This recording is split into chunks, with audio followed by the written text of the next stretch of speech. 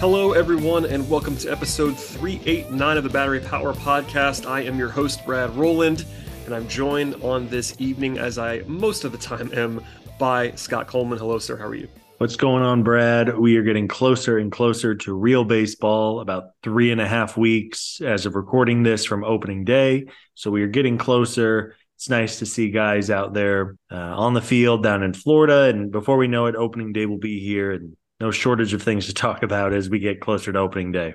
That is certainly the case. And if you've been a long-time listener to the podcast over several years, we generally do some preview specific episodes. Part of that is knowing that not everyone, I know this is shocking to everyone out there, but not everyone listens to every podcast. So I know there are fans that might turn off a little bit in the offseason, and I do understand that. But as we wrap up and sort of get things closer to the start of the season, we're going to do some of our more general preview stuff. We'll probably be a little bit repetitive on some of the stuff that we talked about in the past, but it's a good time to kind of get a refresh on all of it. And today's major topic is going to be the bullpen and a look ahead to what's going to be a pretty good unit this year for the Braves. But there is a little bit of news at the top of the show as well. And I have to start here. I'm not going to start with the Braves getting up 8 runs in the 9th inning today to lose on this Sunday in spring training, because that doesn't really matter in the grand scheme of things. But I do want to open up with a comparison, and that, Scott, is the fact that Matt Olson is doing his best Babe Ruth impression so far in March. Does that actually matter? Who's to say? But Matt Olson currently has an OPS of over 2,100 in spring training. That seems pretty good. Yet I'm not kidding about that. OPS over 2,100, 3 home runs, etc. Again, am I a Parkview High School alum that just wants to talk about this? Maybe. But Matt Olson looks like Matt Olson, which is nice to see. We saw firsthand last year, as Matt was new to the team and we really didn't know too much about him directly, but we saw stretches where he was just mashing. And I think everybody liked the pairing, that left field power bat at Truist especially. And while he had some great stretches, he also had some very notable downward trends as well. But I don't care if it's spring training or the minor leagues or the World Series. You put up a 2,100 OPS at any point in a calendar year, it's pretty damn impressive. And, we talked as we wrapped up the season a couple of months ago. I think Matt Olson handled last year about as well as you possibly could. He was the epitome of a professional, despite all of the Freddie Freeman drama. Never heard a bad word from Matt. He's a damn good baseball player. And if you're telling me that last year he was a perfectly fine first baseman, but if you're telling me he's about to have a really, really nice 2023 campaign, I certainly think it's possible. And we know just when he's going right, there are a few hitters on the planet who are as good as he is. Yeah, that's obviously, I'm a little bit tongue in cheek about him being Babe Ruth so far, but I think we do have high expectations for Olson this year as a bounce back, more comfortable year 2, and the upside is super high, and he's obviously flashing a little bit of that as well. He's not alone. A lot of guys are having good starts to the season, but he's in his own stratosphere at this moment in time, and hopefully that continues over the long haul. Elsewhere on the news front, there was a lot of talk, as there seems to be always, about Marcell Ozuna in the last few days. Bryce Dicker said on Thursday, quote, "Marcell is going to be on our team," end quote. He did say that how much he plays is, quote, "going to be determined by how well he does," end quote.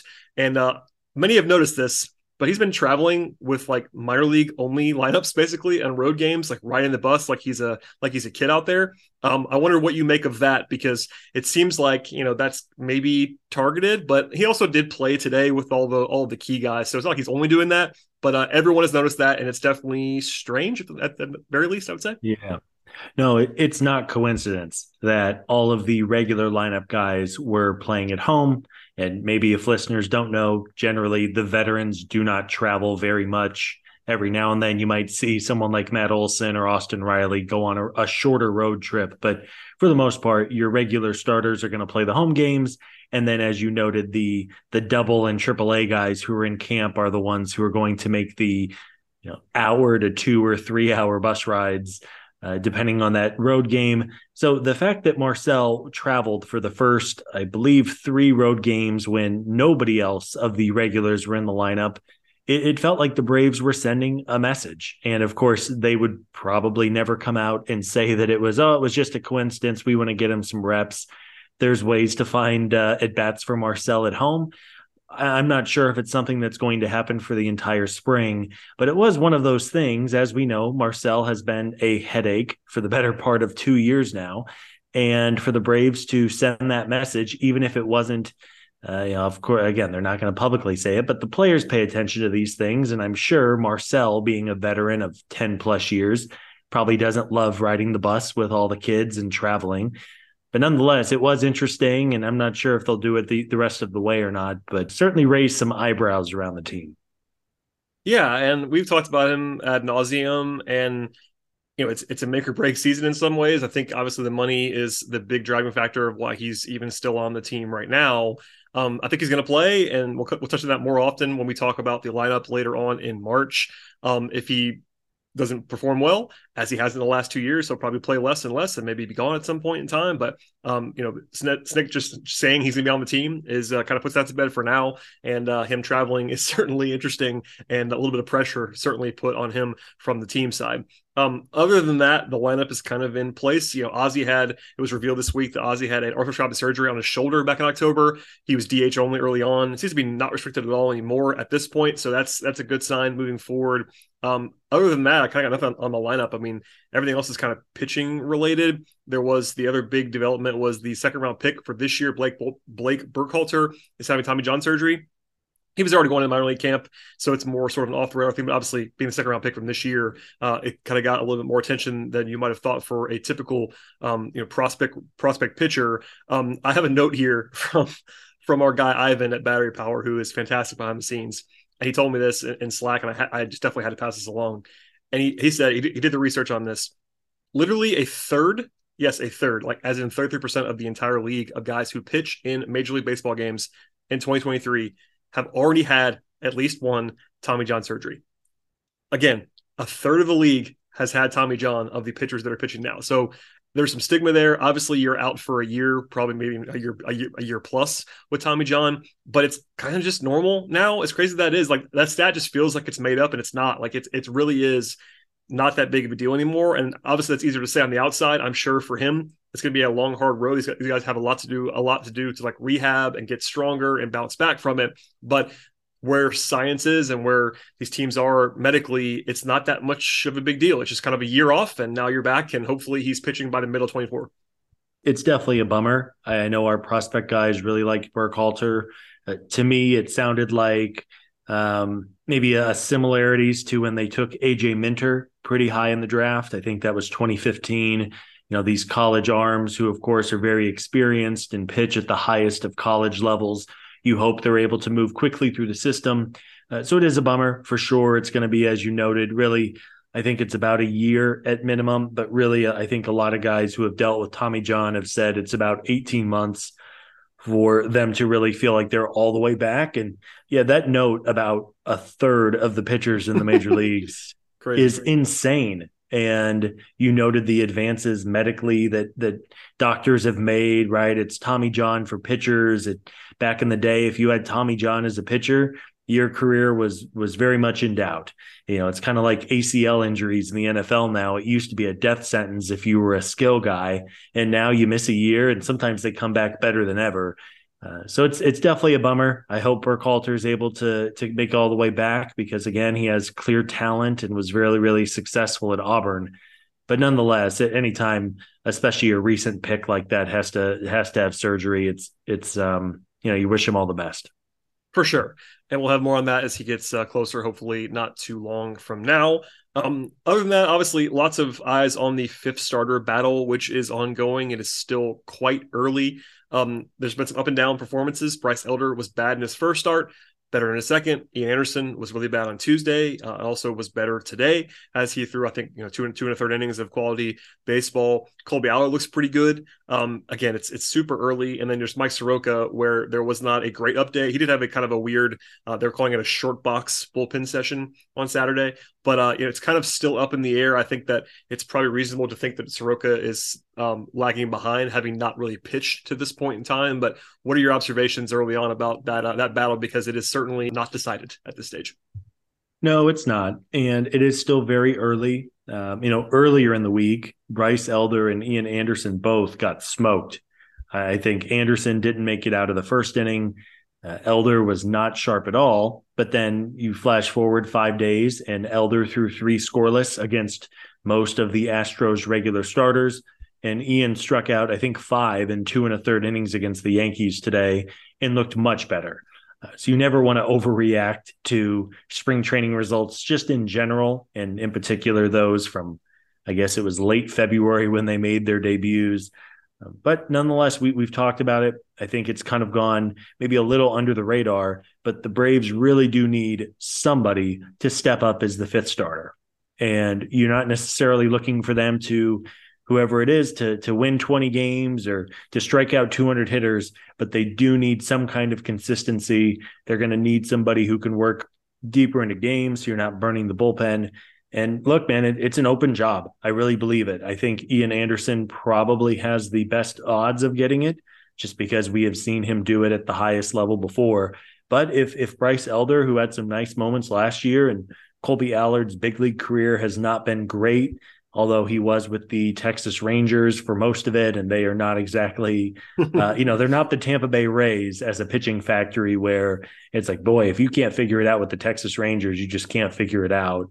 I think he's at least an arm who you could send out there every 5th day, although I think everyone's probably hoping that Anderson goes out and steals it. But again, Elder showed a lot of promise last year, even if it was predominantly against, I thought the Braves were really smart when they used him last year against the Nationals and the Marlins, 2 very bad lineups.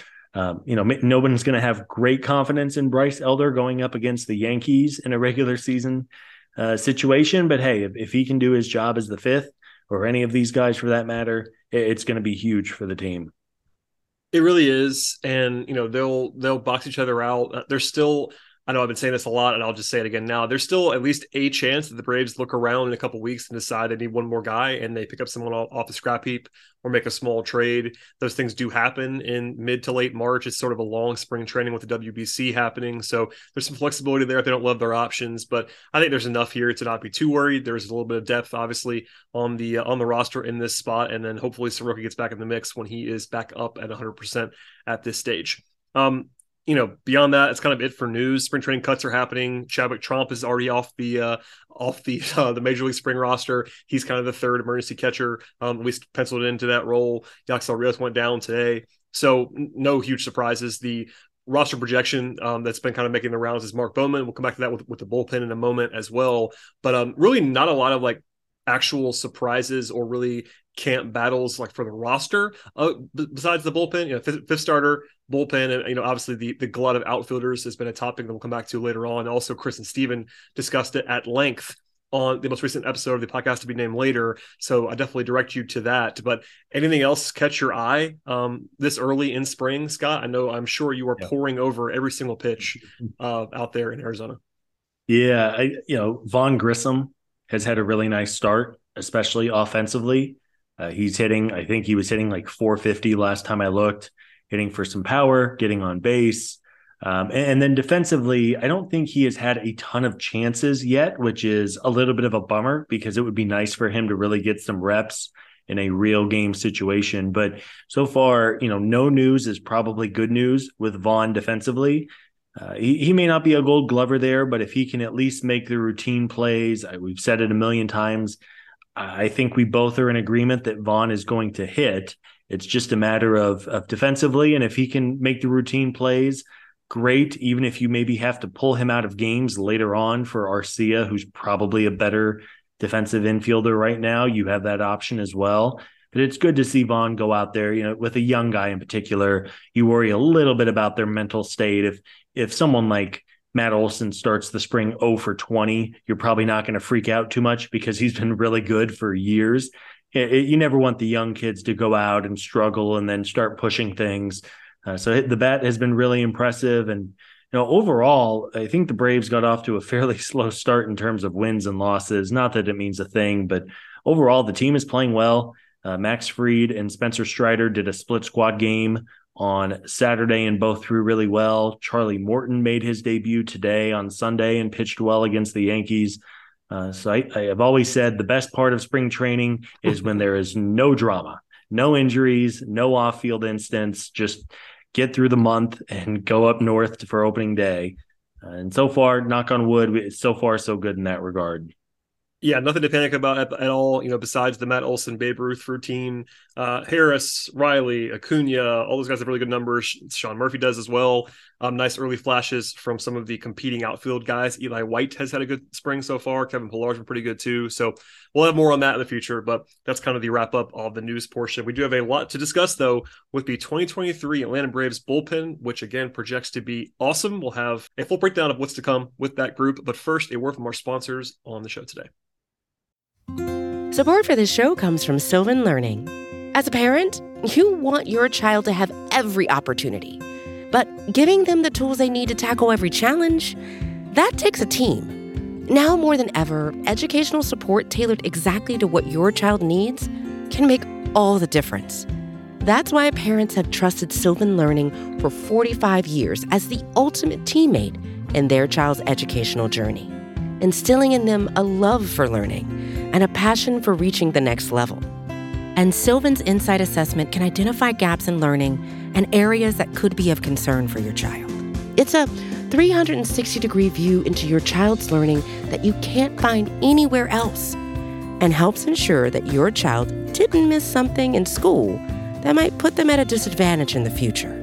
And right now, it's the best price of the year at $29. Go to sylvan29.com to learn more and get your child's assessment for only $29. That's SYLVAN 29.com. Another day is here, and you're ready for it. What to wear? Check. Breakfast, lunch, and dinner? Check. Planning for what's next and how to save for it?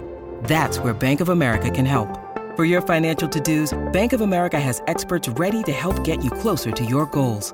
Get started at one of our local financial centers or 24/7 in our mobile banking app. Find a location near you at bankofamerica.com/talktous. What would you like the power to do? Mobile banking requires downloading the app and is only available for select devices. Message and data rates may apply. Bank of America NA, member FDIC. All right, Scott, the bullpen is a point of strength for this team. One of the themes of this podcast over the years has been just how volatile relief pitchers are, and that's still true. But essentially, every system that I have seen projects the Braves to have either the best or second best bullpen in all of Major League Baseball this year.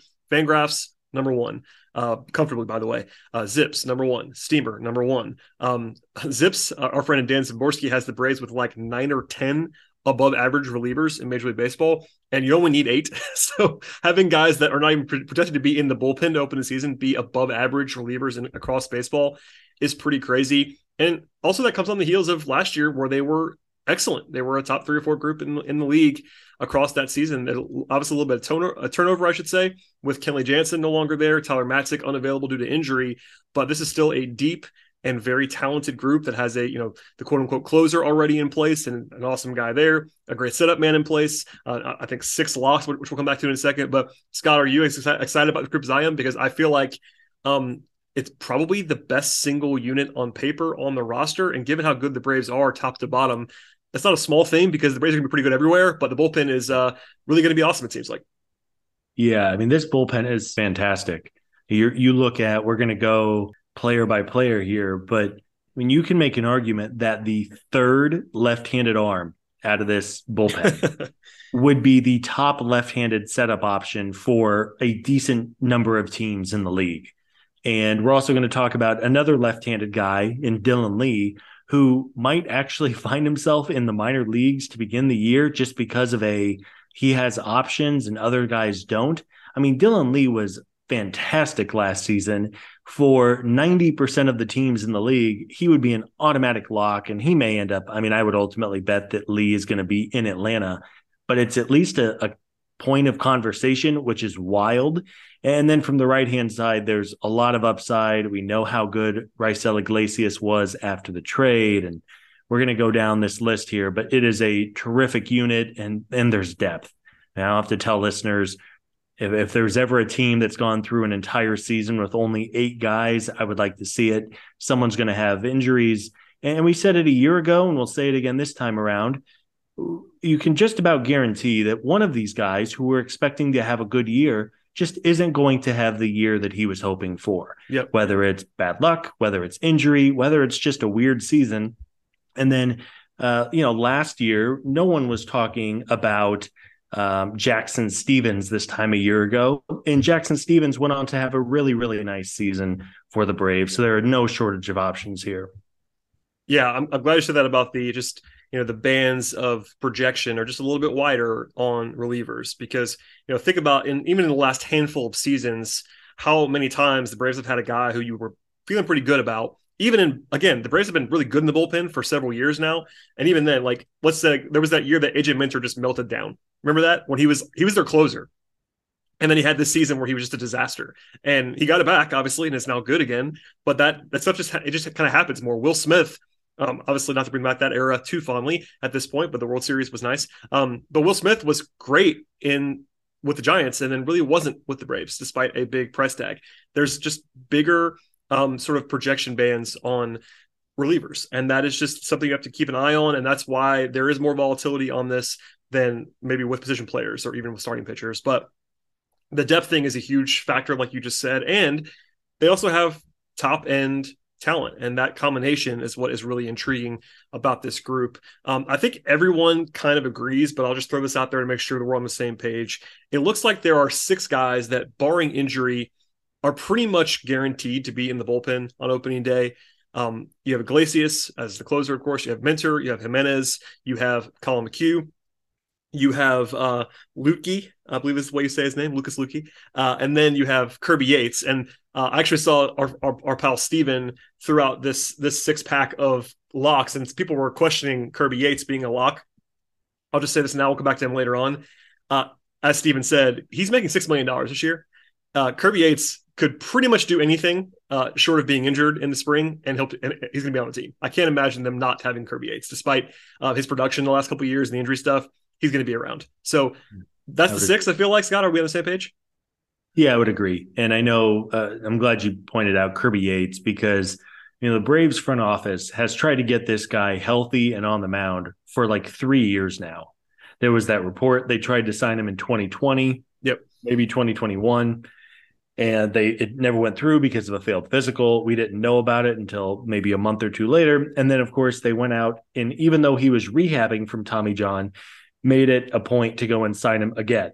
And last fall, for an older guy like him coming back from Tommy John, you should not take too much away from his handful of appearances. And sure, if it's June 1st and Kirby is he just doesn't have it, then you can probably cut ties. But I would agree. I think he is very, very close to being a lock. Yeah, again, and injuries could pop up. And I know Lukey's not a guy that Braves fans are necessarily familiar with, but he's another player who has been quite good and also, projects to be very good this year and seems to be pretty safe. They acquired him actively. So there's that. And then, Mark Bowman will set the stage here by saying on Saturday released a projection for the bullpen. And he had for 7 and 8 in some order, Dylan Lee, Jesse Chavez, but there are definitely contenders for that, which we'll come back to in a moment. We'll start at the top though. Raisel Iglesias is pretty clearly the 9th inning guy. No matter what you think about closers and the traditional roles of that, he is their best reliever on paper. He is, given the way that Brian Snitker operates, we'll probably see him in the 9th inning a lot. And in short, when he arrived in Atlanta last year, he was the best reliever in baseball from that point forward. Is he going to be that level this year? Maybe not. But big picture, he's been basically elite for 6 or 7 of the last 7 seasons. Basically, he's been incredibly good for a very long time. He's making a lot of money, and you got to feel good about that. Not really losing anything. In fact, probably improving on what Kenley Jansen gave you in that role last year. Kenley was such a roller coaster. I mean, one night it would look unhittable, and then the next night he couldn't find the zone, right? And he ended the year overall, I think he was okay, but for a team like the Braves where the NL East is going to be so competitive, and even just the handful of playoff spots up for grabs in the National League are going to be very, very competitive with kind of the top-heavy nature of the league this year. They're going to need a really, really rock-steady 9th inning guy, and I think Iglesias can be that. You mentioned he's been under the radar. He, of course, was really good with the Cincinnati Reds, but not a huge market, not a team that's had a ton of playoff success, so it went a little under the radar. But, I mean, I was blown away. And admittedly, when the Iglesias trade happened at the deadline last year, and I was kind of, I don't know. I mean, I wasn't upset about it, but I was a little like, man, it's a lot of money for a reliever. He's on the wrong side of 30. he's been good, but maybe not great with the Anaheim Angels. And he surpassed every expectation imaginable. I mean, he was phenomenal. You said he was the best in the league. I would agree. Struck out 30 of 100 batters faced and only walked 5 guys. I mean, everyone knows in the ninth inning, if you put on a walk, you walk a hitter, it just feels inevitable that they're going to come around to score. So the fact that he throws strikes is really encouraging. He's not somebody historically who's had a problem with throwing strikes, and I think that's just so important late in games. You have to be over the zone. I was pleasantly surprised with just how good he was.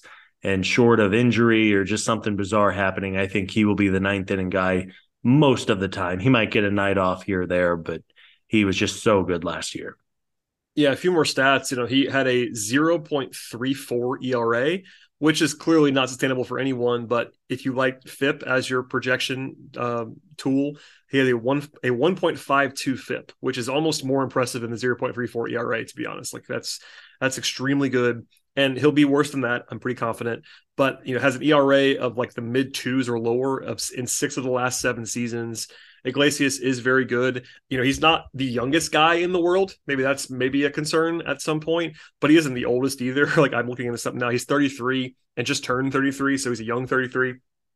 That's fine. I think that's not really a concern at this point, given that Jansen was like 100 last year, obviously, when season started. Anyway, not too much else to say about Iglesias. The trade was interesting, and it seems clear to me that Anthopoulos really likes to have at least one extremely expensive reliever on the roster for whatever reason. That's been a staple of his team building, but I'm not going to rip it. It's obviously worked out pretty well for them. Even the Will Smith thing, it worked for a month, and a very important month. Hey, so. That's right, baby. That banner will fly forever at Truist, and it was all worth it. I like to think one day, very randomly, I'll be at a bar, and Will Smith will walk in and I will get to shake his hand and say, "Thank you very much, Will. You nearly gave me a heart attack every time you came on the mound, but God damn it, we're World Series champions." And that's all that matters, baby. Will Smith and Eddie Rosario should never, ever, ever buy a drink again anywhere in the city of Atlanta or elsewhere, honestly. Okay. I think AJ Minter is the logical place to go next. He is, at least on paper, the very logical high leverage setup man, at least number 1 on that list. He was excellent last season, basically had a top 5 profile in the National League in terms of his metrics, a low 2s ERA, strikeouts off the charts, walks really low. He led the team in appearances. He was excellent, and I think as long as he is healthy, should be the baseline moving forward. He's a very important guy because he's also left-handed, which helps. The stuff always plays up. And, Braves fans know him very well, so don't necessarily need to belabor this too much. But Minter being your second best reliever is great because, like you sort of referred to it earlier, Minter would be quote unquote the closer on what, half teams in the league, more.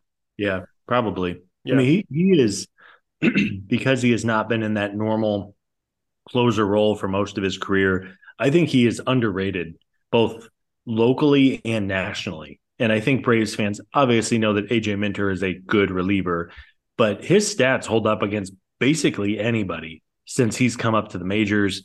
Love him from the left side. He throws so hard. The one year he wasn't good was the year he was in a pretty bad car crash in the spring, hurt his shoulder and just was never right. I think at that point, that was probably the only reason why he wasn't good. He's been awesome ever since. Mentioned a while ago, he was a pretty high draft pick as well. It wasn't like this was a 29th round guy who came out of nowhere. So he had some pedigree. Yeah, all in on AJ Minter, really, really good, just rock steady. And if something does happen to Iglesias, whether it's an injury or just having a bad couple of games, you know that you have AJ down there who has done it before and has some experience. And I mean, I would have full confidence handing him the ball in the 9th inning if the situation called for it. Certainly. Again, I think he projects conservatively as like a top 20 reliever in baseball, maybe even higher than that. Like he's been that good for most of his career. So I kind of feel pretty safe about that. And the stuff, it's not like he's smoking mirrors. Like his stuff is fantastic as well, which helps to cover up for a lot. The other, I guess, logical, if there were to be an issue with Iglesias, potential quote unquote closer candidate is probably Joe Jimenez. He was a closer with the Tigers last year, had great numbers, honestly. He's sort of been more up and down than Minter has been, but if you look at his numbers from last year, they look elite. Like he had a 2.00 FIP last year. He's obviously not familiar to Braves fans a ton. We talked about him a lot when they acquired him. But what do you make of Joe Jimenez? Because I think he's not famous, but if you look at just last year, he was fantastic. So the Braves are hoping that continues this year. Yeah, Jimenez, if you compare his numbers last year to AJ Minter, they're very similar. And Jimenez is from the right side, but again, huge strikeout numbers, struck out a third of the batters he faced and only walked 5.6% of them. Walks have been a trouble at times for Jimenez. And coming from Detroit, again, Detroit is not exactly a pitching factory. So I will take our chances with developing him and hopefully having him take the next step. But he was an all-star. I think he was probably Detroit's all-star representative last summer. It was 2018, actually. I had the same thing. I'm looking it up right now because I had that same exact thought that you just did. He was way better last year than he was in 2018. But I think it was just the Tigers being so bad and they had to pick somebody. Because he doesn't really have save numbers either. Like he's never had a big save season. So he's been a late inning reliever for them multiple times. But if you're trying to paint the negative picture on Jimenez, which I'm not trying to do, by the way, but if you were trying to, he's really only had 2 good seasons. He's had a couple of solid seasons and a couple of bad seasons and a couple of really good seasons. And last year was one of the really good ones. And, he's 27, 28 now. But yeah, his all-star season, if you kind of just look at the box score, it doesn't look great at all. Like he has a 4.3 ERA that year with 3 saves. So that's the Tigers All-Star. You ever seen it? It's pretty funny actually. Yeah, and I'm glad you mentioned he has an up and down past. He was really good last year, wasn't as good the years before. We talk about the volatility of bullpens. If you flash forward 7 or 8 months from now, if you told me that Joe Jimenez was one of the best relievers in the National League, I would believe you. Yep. And if you also told me that he was basically forced out of high leverage spots by the middle of the summertime because he was having trouble throwing strikes, I would believe that too. I think those are all possible outcomes.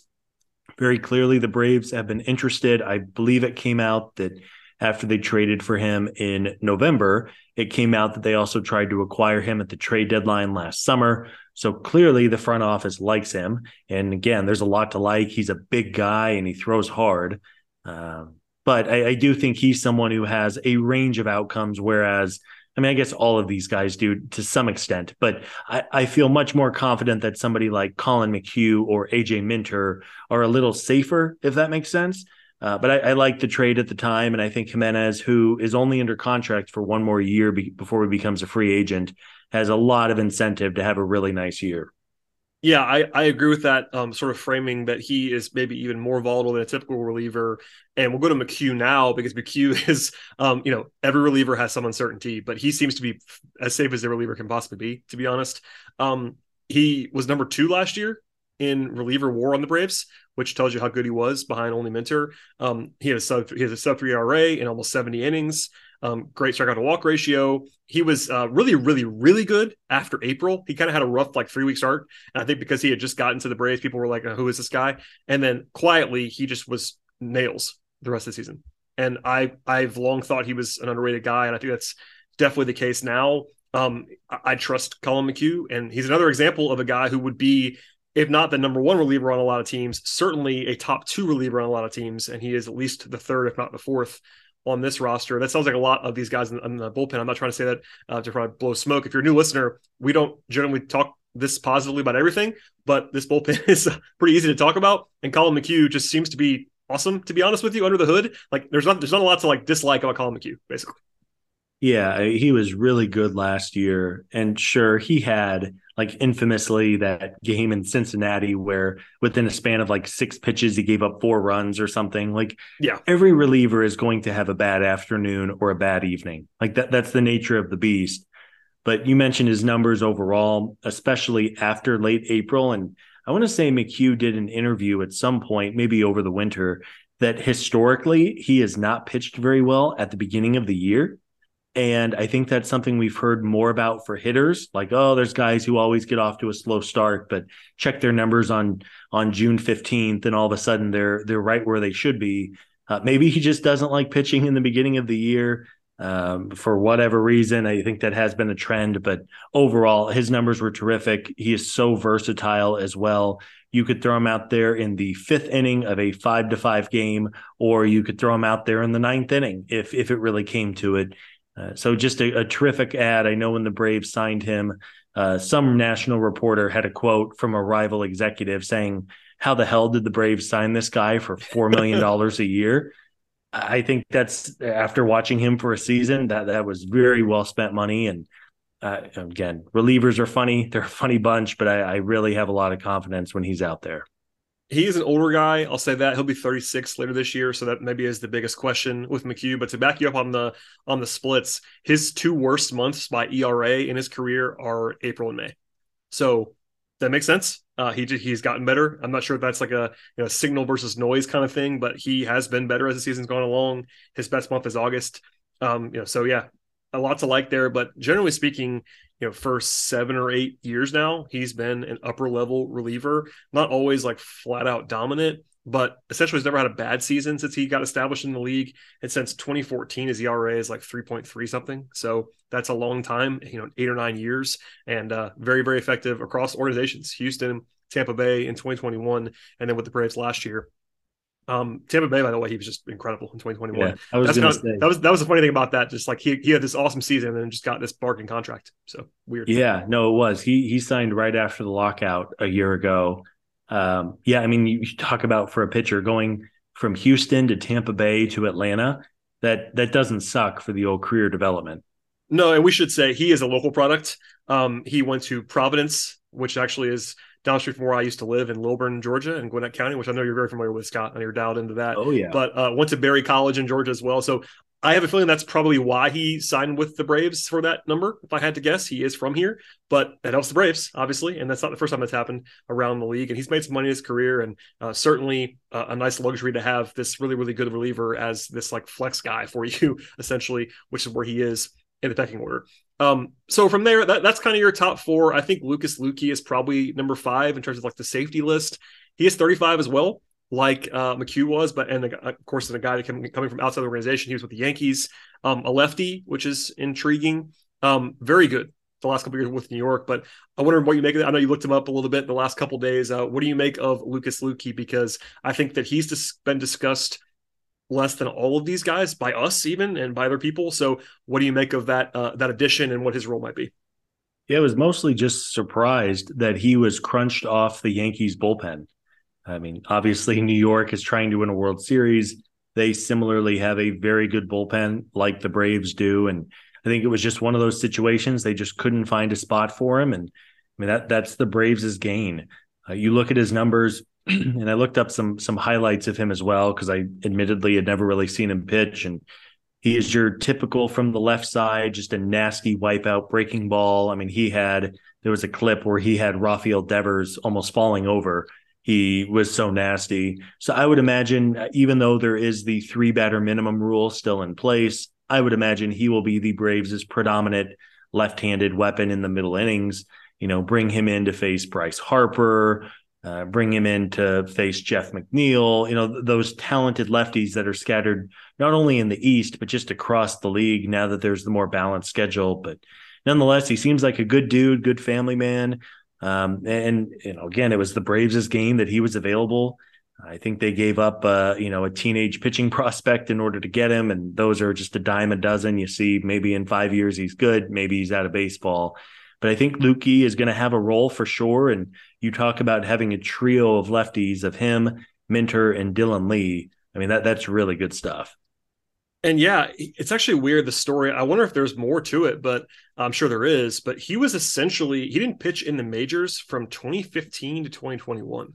Like, he was a journeyman. And early on in his career in Seattle, where he started out, he was fine. Like, he was a major league caliber pitcher, but wasn't fantastic, and I think just kind of didn't have it. And then the last 2 years with the Yankees, he put together like 2 full seasons, 107 appearances with a 2.71 ERA in New York, like playing on a team that matters. Like, I think if this was a guy who was on the Marlins or on your local Diamondbacks or something like that, people would be like, okay, this guy's not, it's kind of been in obscurity. This is the guy who pitched for the Yankees and pitched very well the last 2 years. So I don't know what clicked there. I'm not an expert on Lucas Luetge at this point, but certainly The numbers look good the last 2 years. He is a veteran. He's been through some things, and again, not a ton of pressure to be like the fifth reliever on this roster, but the left-handedness helps. The splits are reasonable on that level, so he can't just like not face righties either. And cross your fingers. But if he's the same guy he was the last 2 years, you're getting a very good pitcher for a bargain basement price. I know we're going to talk about Dylan Lee here in a minute, who is equally, if not even more impressive from the left side. But, I think there's also just that ability to, especially late in games, kind of play matchups. And obviously the regular season and the postseason are very different games, but you can never have too many good lefty relievers. I don't care how good you feel about it. You can take all the lefties in the world and you can add one more. I just wanted, I was really surprised that he was available by the Yankees, quite honestly. It is worth noting he generally was not pitching like the eighth inning for New York. He similarly was probably more in a sixth or seventh inning role. And I would imagine short of injury to AJ Minter, that's probably how he's going to be used again this year. But hey, if he's comfortable in that role and he's kind of that lefty weapon, and even then he's not even that bad against righties either. He buries that slider kind of the way that Will Smith at least tried to. Tried to is probably the key word, but we're being too mean to World Series champion Will Smith. Hi, Will. I know Will's a listener to the podcast, so I'm sure he's to be he just signed. I think with the Texas Rangers, maybe. I honestly thought, and I never said it on the show on purpose, I was wondering if the Braves might kick the tires on Will Smith, just because it's a relationship business. Everyone seemed to like Will, and obviously he had the big moment of glory. Snit always liked Will, and I'm not saying it was going to happen, but I just wondered in my mind if they might do that, because it'd be a very Braves thing to do, to be honest with you, like the Jesse Chavez thing, just like bring the guy back whenever he's available, basically. And I would have loved to see the reaction from Braves fans if he was in camp with the Braves. Would have been fun. That might have been an emergency podcast just for the hell of it. Like, we're going to talk about Will Smith for 20 minutes. He did sign with the Texas Rangers for $1.5 million guaranteed, another $2.5 million in incentives. So it's not bad work if you can get it. I would probably take $1.5 million to throw baseballs. Anyway, moving on. Good for Will. We referenced Kirby Yates earlier. I don't have a lot to say at this moment. Maybe you do. I'll just highlight, just for people that don't know this necessarily, because it was an odd structure. Like you said earlier, the Braves signed him when he was basically hurt. And basically they did a buy low where they paid him very little last year, with the guarantee to incentivize him was for this year to pay him more when he's going to be healthy. He is healthy right now. He's pitching in spring. Kirby Yates was electric in 2018 and 2019, had some injuries. Last year he pitched very little and was not good when he pitched. The models like Zips and stuff like that, they still like him quite a bit. He'll have some runway. I agree with what you said earlier about Kirby. Like, he'll have a little bit of time to sort of solidify himself, but the Braves, given where they are and that they're trying to win the World Series this year, he won't have unlimited runway. But as long as he looks like Kirby Yates or something close to that, he'll stick around. But I think his variance is about as high as anybody's, because if he's just the guy he was before, he's awesome. And because he hasn't pitched in so long, at least not effectively, his floor is extremely low. So all relievers have this, but Yates probably has the widest variance of anybody just because of all the uncertainty. Yeah, and similarly to Lukey and a couple of these other guys we're about to talk about, the Braves aren't necessarily looking for Kirby Yates to lock down the eighth inning. No. I mean, if he's kind of the seventh arm out of the bullpen, I'll take it, right? I mean, once upon a time, he was legitimately, he might have been the best reliever in baseball with the Padres for a year or two. And granted, this was 4 or 5 years ago, so it's not like it was just yesterday. But once upon a time, he was very good. If he can get that split finger going, he is just, it was just such a good pitch. And he's obviously older, but the fact that he's now had almost 2 full years to recover from the surgery, it's probably a now or never type thing for him. And let's hope it's now. Agreed. And we'll leave it there, and we'll come back to that if he shows more signs in either direction. So those are the 6 locks we talked about for the most part.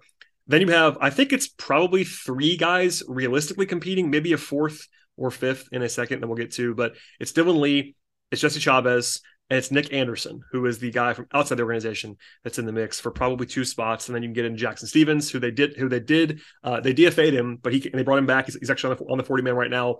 And then the ultra sleeper is Dylan Dodd, the 24-year-old left-hander who was way off the radar for this year, but looks great in spring. And our prospect guys like him a lot too. Lee, we talked about earlier, but Lee really was, like you said, he was really good last year, man. I don't know how much you believe it. He was probably best known before that for starting a World Series game in a very funny way. But I don't know. Dylan Lee's good. I'm not sure what else to add. He has a minor league option, which is important. Both Lee and Anderson have minor league options. So if the Braves want to be a little bit strategic, you would have one of those guys not make it, because Jesse Chavez is not on the 40-man. They're going to have to sign him, and he's 100 years old. So I think the smart money is probably on either Lee or Anderson starting Gwinnett just because they can. But Dylan Lee is a major league pitcher, and certainly a lot of teams would like to have Dylan Lee on the roster. Oh, yeah.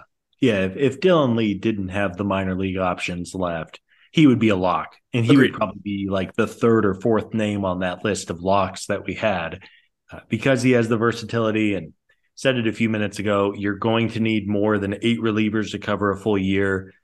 Ultimately, I do think Dylan Lee will be on the on the roster come opening day. And then you mentioned Nick Anderson, who may not be a super familiar name to folks, but Nick Anderson was just fantastic with Tampa Bay in 2019 and in the shortened 2020 season. Just absurd stats. And then he's been hurt ever since. And that was 3 years ago at this point, which is crazy to think. But 3 years is not an insignificant amount of time. But Anderson, like a couple of other guys on this list, has a lot of upside. And if he can stay healthy, which is probably easier said than done, but if he can stay healthy, he absolutely has a spot on the major league team because it's been so long since he's pitched regularly at any level, let alone the majors. I wouldn't be surprised if Atlanta starts him in Gwinnett and gets him really moving.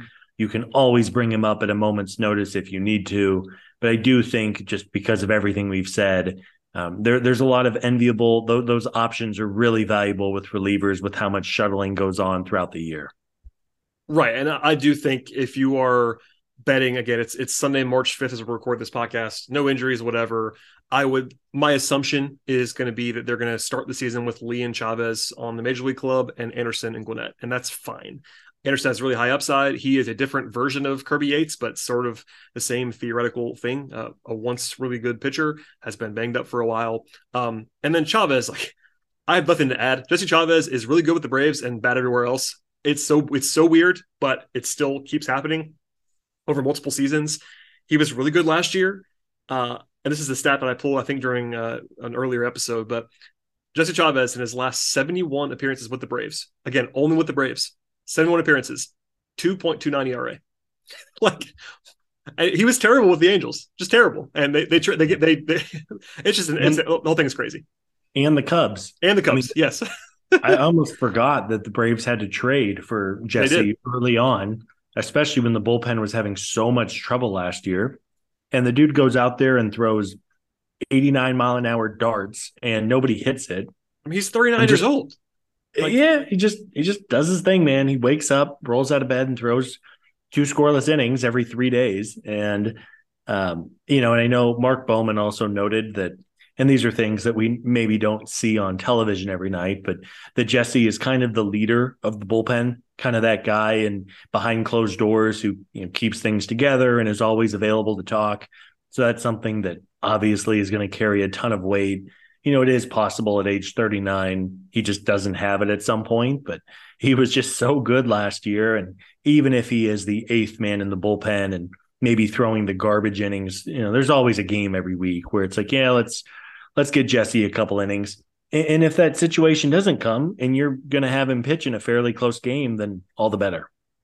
Yeah, and I'm glad you brought the thing about him being a leader. And I'm not trying to belittle his ability because he's been good the last couple of years with the Braves on the mound. But if you have him around, like right now, he's on a minor league contract, not on the 40-man rotation. 40-man roster. So they have to sign him to at least a league minimum deal to have him around if they do that.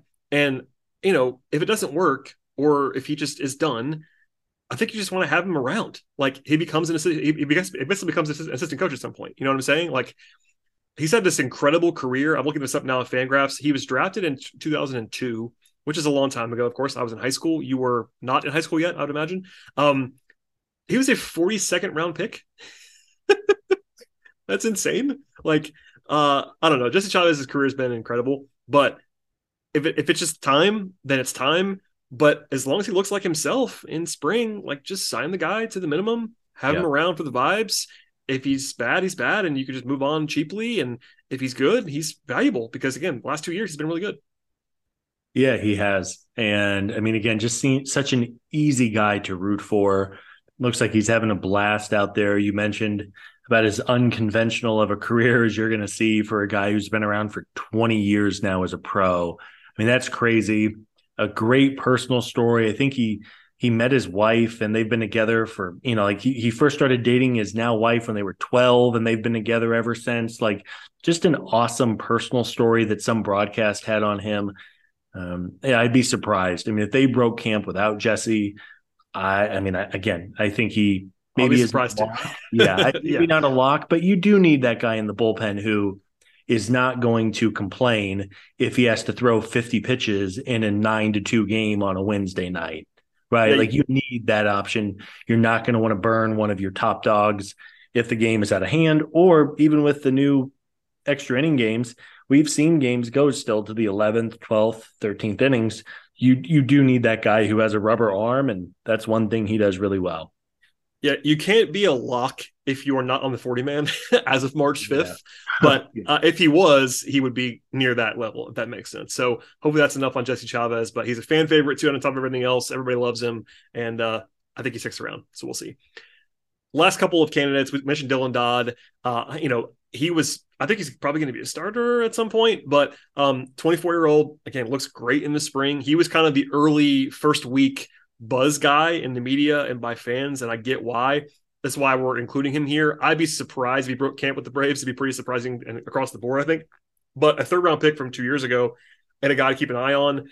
And then I think you said it earlier, Jackson Stephens was like a quality major league reliever last year who they had to DFA for procedural reasons. But if they have an injury or two and have to go Jackson Stephens, that's fine. Like, he's a very, very solid eighth man in the bullpen, if nothing else. Oh, yeah. Yeah, and, talking about the fifth starter battle earlier in this pod, I almost think it's more likely that we would see Dylan Dodd in that fifth starter role than in a bullpen role. Maybe, yeah. I mean, obviously he has a ways to go and develop, but the prospect guys really like him. He has great stuff from the left side. He's had a great start to camp. But because you have those three veteran lefties, right, like something very odd would have to happen, I think, for Dodd to be a prominent bullpen arm. But if you're going to send him to Gwinnett and let him continue to develop, and then that's a good situation to have. And then if it's me, short of injury, I think Jackson Stephens, even though he deserves a major league spot, I think you probably begin the year in Gwinnett just from the roster crunch. But again, man, all it takes is a pitcher to have a little bit of a sore shoulder or elbow or just has a bad couple of days and they want to throw him on the IL in order to get him right. It's the Gwinnett shuttle, right? You just go up the highway and all of a sudden you're in the mix, and we know that that's how bullpens operate. So I wish Jackson Stephens, who by all accounts just seems like a great dude, really liked on the team, was going to break camp. I guess it's not impossible, but at the end of the day, it's really just a numbers game. You can only carry 8 relievers, and I'm just not sure whose spot he's going to take. Right. Jackson Stephens, just for the record, had a 3.69 ERA last year in 53 2/3 innings. So that's good production for a reliever, and he'll hang around somewhere, I would imagine, around the team. Again, we talked about all these guys individually. Now, just as they were sort of a wrap up, the collective is very strong. I gave the numbers earlier, but I mean, literally projected as the number one bullpen in the major leagues across systems that I trust. With like a low 3s ERA projection. It is a group that it would be hard to pick apart on paper. There is volatility, but as far as confidence level is concerned, if I made you do a 1 to 10, as far as like bullpen adjusted confidence level, where you at, Scott? I imagine it's pretty high on that list. Yeah. I mean, it's as much confidence, I think, as you can have in a bullpen on, early March. On March 5th. Yes, exactly. We agree with that. I mean, I guess it could be possible to just have more talent, but if they had somehow got Kenley back and just had unlimited. But even then, like, are they even better? I don't even know. So I'm not trying to go crazy. That's not really what you and I are known for, to be effusive in our praise for no reason. And we're not doing it for no reason. This is a team that everyone loves the bullpen, and it's going to be a strong unit. And that's all I have on that. Unless you have more to add, Scott, we can move on from the bullpen. No, nothing really. As you said, to wrap it up, I mean, a great group, a lot of depth. I mean, there's like 10 or 11 guys here who I think we all have pretty high confidence in. And I'm guessing all of them are going to get a chance in Atlanta at some point. And then there's other guys too. I mean, I guarantee you there's a name in the organization who we haven't even mentioned. Who will pitch this year? Yes. 45 minutes we've been talking about it. And guaranteed there'll be a guy who throws big innings. Last year it was Jackson Stevens. A couple of years ago it was Tyler Matzik. Somebody is going to step up and throw nice, do a nice job for the Braves. And again, that's bullpens for you, but it's a really, really good group. Yeah, we try to just do the guys who we know are close. But if you just do the math on how many guys typically pitch for major league teams over the course of 162, there will be a guy or two or three we did not talk about that could appear. And look, this is a very sort of small part of this projection, but whoever doesn't win the fifth starter job could be in the bullpen at some point too, as a long man or whatever, whether it's Ian Anderson, Bryce Elder could be the long man. I kind of doubt it would be Soroka, just because of just the way they're trying to build him back up. But you shouldn't be surprised if one of those starters, quote unquote, ends up in the long man role at some point, just because if that's the way it works. Oh yeah. And it's a long season, man. It sure is. 162, 6 months.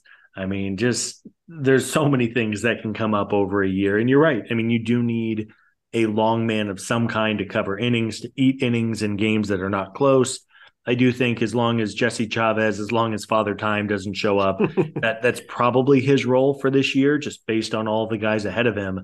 But you're right. I mean, if you tell me they're going to shift out Bryce Elder to the bullpen in the middle of the summertime because they just need someone to eat innings, then sure, I could see that. Colby Allard has thrown about half of his total appearances in the major leagues have been on the bullpen.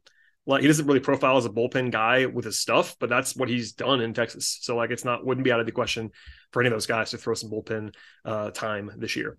All right, we'll get out of here. Just as a reminder, the WBC starts on Tuesday. We're not going to do a WBC preview on this particular episode, but I'm sure that Sean will talk about it a little bit along the way. I'll watch as much as I can. I'm in the throes of basketball at this point in time, but that's a big event in the baseball world. This starts literally in 2 days as we record this. Are you looking forward to WBC baseball, Scott? I know you're on basketball stuff too, but busy. Yeah, I am looking forward to it. I think, anytime guys play for their countries, they're just so passionate out there. And admittedly, baseball is not always the most emotional game. Right. It's a long season. But even like Ronald Acuna Jr. said earlier, maybe it was this weekend, just how excited he is. And, guys are just obviously so passionate about the places they grew up in. And I think it's a great event, something that baseball has really nailed over the last, decade or whenever it was first introduced. But I am looking forward to watching that. You have a great week of college basketball coming up. You have hockey, you have NBA. I mean, it's a good time to be a sports fan. Yeah, and just as a reminder, there has not been a WBC in 6 years, because 2020 was going to be the last year that happened, and obviously nothing happened at that point in time in 2020. So it's been a long time. Like, it didn't quite strike me until I was looking at this for the podcast, like how long it's been since it happened. But I'm a fan of the event as well. Selection Sunday is something that's a passion of yours and mine. We will not do a college basketball preview right now, but we're a week away from that as we're talking. And also, the Braves are off on Monday and then have a rare spring training night game on Tuesday against Boston. So if you're listening to this podcast between now and then, some prime time, I guess it's still afternoon for you, Scott, but non-morning baseball for you on Tuesday. Yeah, the 10 a.m. first pitches for spring training kind of throw me off out here, but right, mid-season form, that's what we're here for. Doesn't it become 2 hours again pretty soon for you? I know this is some Arizona talk, because Arizona is just bizarre, but you'll only be 2 hours behind in a little bit, so that'll be nice for you. No, it does help. And I do, Brad, before we get out of here, I want to give a shout out to the great city of Nashville, Tennessee. Oh yeah, your trip over here. Of course, did not come to Atlanta. You could have just gotten in a car and driven down here and did the podcast live with me. But that's okay. I actually I stopped through the Atlanta airport coming back. Lovely. Yes, so I should have sent out the smoke signals for you. We could have. I mean, I was locked down in the airport, so I guess we could have like figured out a way to do it at TSA or something. I could have bought a flight to like Savannah just to get through security and sit down with you. But yeah, how was Nashville? I guess you survived. I joked that you didn't survive because you went quiet for like a day, and I was like, oh no, what happened to Scott? I had never been, and I am a huge fan of the city of Nashville. I mean, great people. We had a blast. Great people, great music, great food. I would weigh 900 pounds if I was eating the barbecue and the Nashville hot chicken. I mean, just awesome, great time. Highly recommend. I'm sure a lot of our listeners are in the area or nearby, but I had never been. It's kind of it's funny as somebody who goes to Las Vegas a bunch. It is like it's both the same, but it's entirely different at the same time. We had a whole discussion on the way back about comparing Nashville and Vegas, but if by chance any of our listeners have not gone, I highly recommend a trip. Get some buddies or, your significant other, whoever, and go, because we had a blast. I am extremely confident we have a lot of listeners that live in or around Nashville. I know one of them, Stephen Godfrey, is a Nashville resident, and Stephen will, I'm sure, hear this and send me a message in the next couple of days. But yeah, Nashville's great. I had my brother used to live there for a little bit of time. I've been there several times, but I'm not an expert. But certainly, Nashville is a place that is burgeoning, essentially short of Atlanta, about as big and growing of a city as there is in this region of the country. So, your maiden voyage was a success. That's positive. It was Scott. Great time. 5-star. You'll start sounding like Sean Coleman if you go to Nashville too often, because that's right. I was bummed. We were trying to check out a Nashville Predators game because it's right there. It is, but they were out of town, which is a bummer. But again, man, no matter what you're into, sports, music, food, you name it, we had a blast. Pretty much every year or two, the SEC tournament happens at that arena in Nashville at Bridgestone. I believe it's there this year. Yeah, it's there this year. I'm not going this year, but I've been to cover that event. And you can imagine the scene of Kentucky and Tennessee fans just flooding Nashville that weekend. It is outrageous stuff. Okay. Sounds awesome. Well, and the Titans are across the river too. Titans are right there. They're going to redo the stadium pretty soon. And yeah, it's a scene for sure. This podcast brought to you by the city of Nashville. I'm going to say that Nashville PR hit for Scott. That's going to be fantastic stuff. We can send this to Nashville PR in general.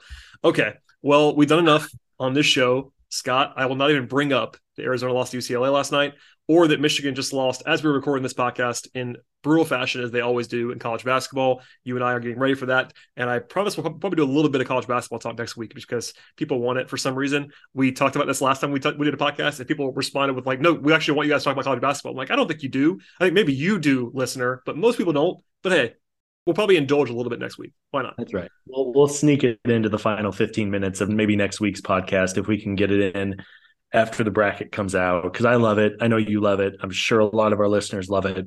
It's just such a great event. And, it's almost like a national holiday. Those first couple of days, the first round on Thursday and Friday, nobody's paying attention at work. Everybody's watching the games, especially as far as like streaming has come over the years. Like I'm not getting a thing done those days because I'm obviously going to be watching on multiple screens. Don't send this to my employer. I was going to say, hopefully your employer did not hear this conversation. All right. As for everybody else, please subscribe to this podcast. If you are a new listener, first of all, welcome aboard. And second of all, we'd ask you kindly to subscribe on any podcast platform that you might choose. In fact, we encourage you to do it more than once. It's very helpful for us to auto-download the podcast. We are on Apple Podcasts and Spotify and Stitcher and Google Play and all those podcast platforms. If we're not on a platform that you might enjoy, let us know. We'll get there. And we are not just us. This is the sort of flagship show, but we also have interspersed throughout the week other podcasts. We have the Daily Hammer, hosted by Sean Coleman. We have the Podcast to Be Named Later, hosted by Chris Wills and Stephen Tolbert. So we're very busy on this feed. It's only going to get busier. We'll basically be in your ears like 6 times a week coming up pretty soon once games start. So go ahead and subscribe now, rate and review, and all that fun stuff. Scott, where can the folks find you on Twitter and everywhere else? Yeah, on Twitter, Scott Coleman 55. Thank you, everybody, for sticking with us over the winter months. We really do appreciate it. And as Brad just said, we'll have a ton of content in the coming weeks, and then the season gets going, and it is never ending for hopefully 7 or 8 months from that point on. But lots of good stuff. Check out the site as well, and Brad will be back next weekend. We will. Follow the show on Twitter as well at Battery Power SBN. Follow Scott. Follow me if you want to at BT Roll on Twitter machine. Thanks for listening, everybody, and we'll see you all next time.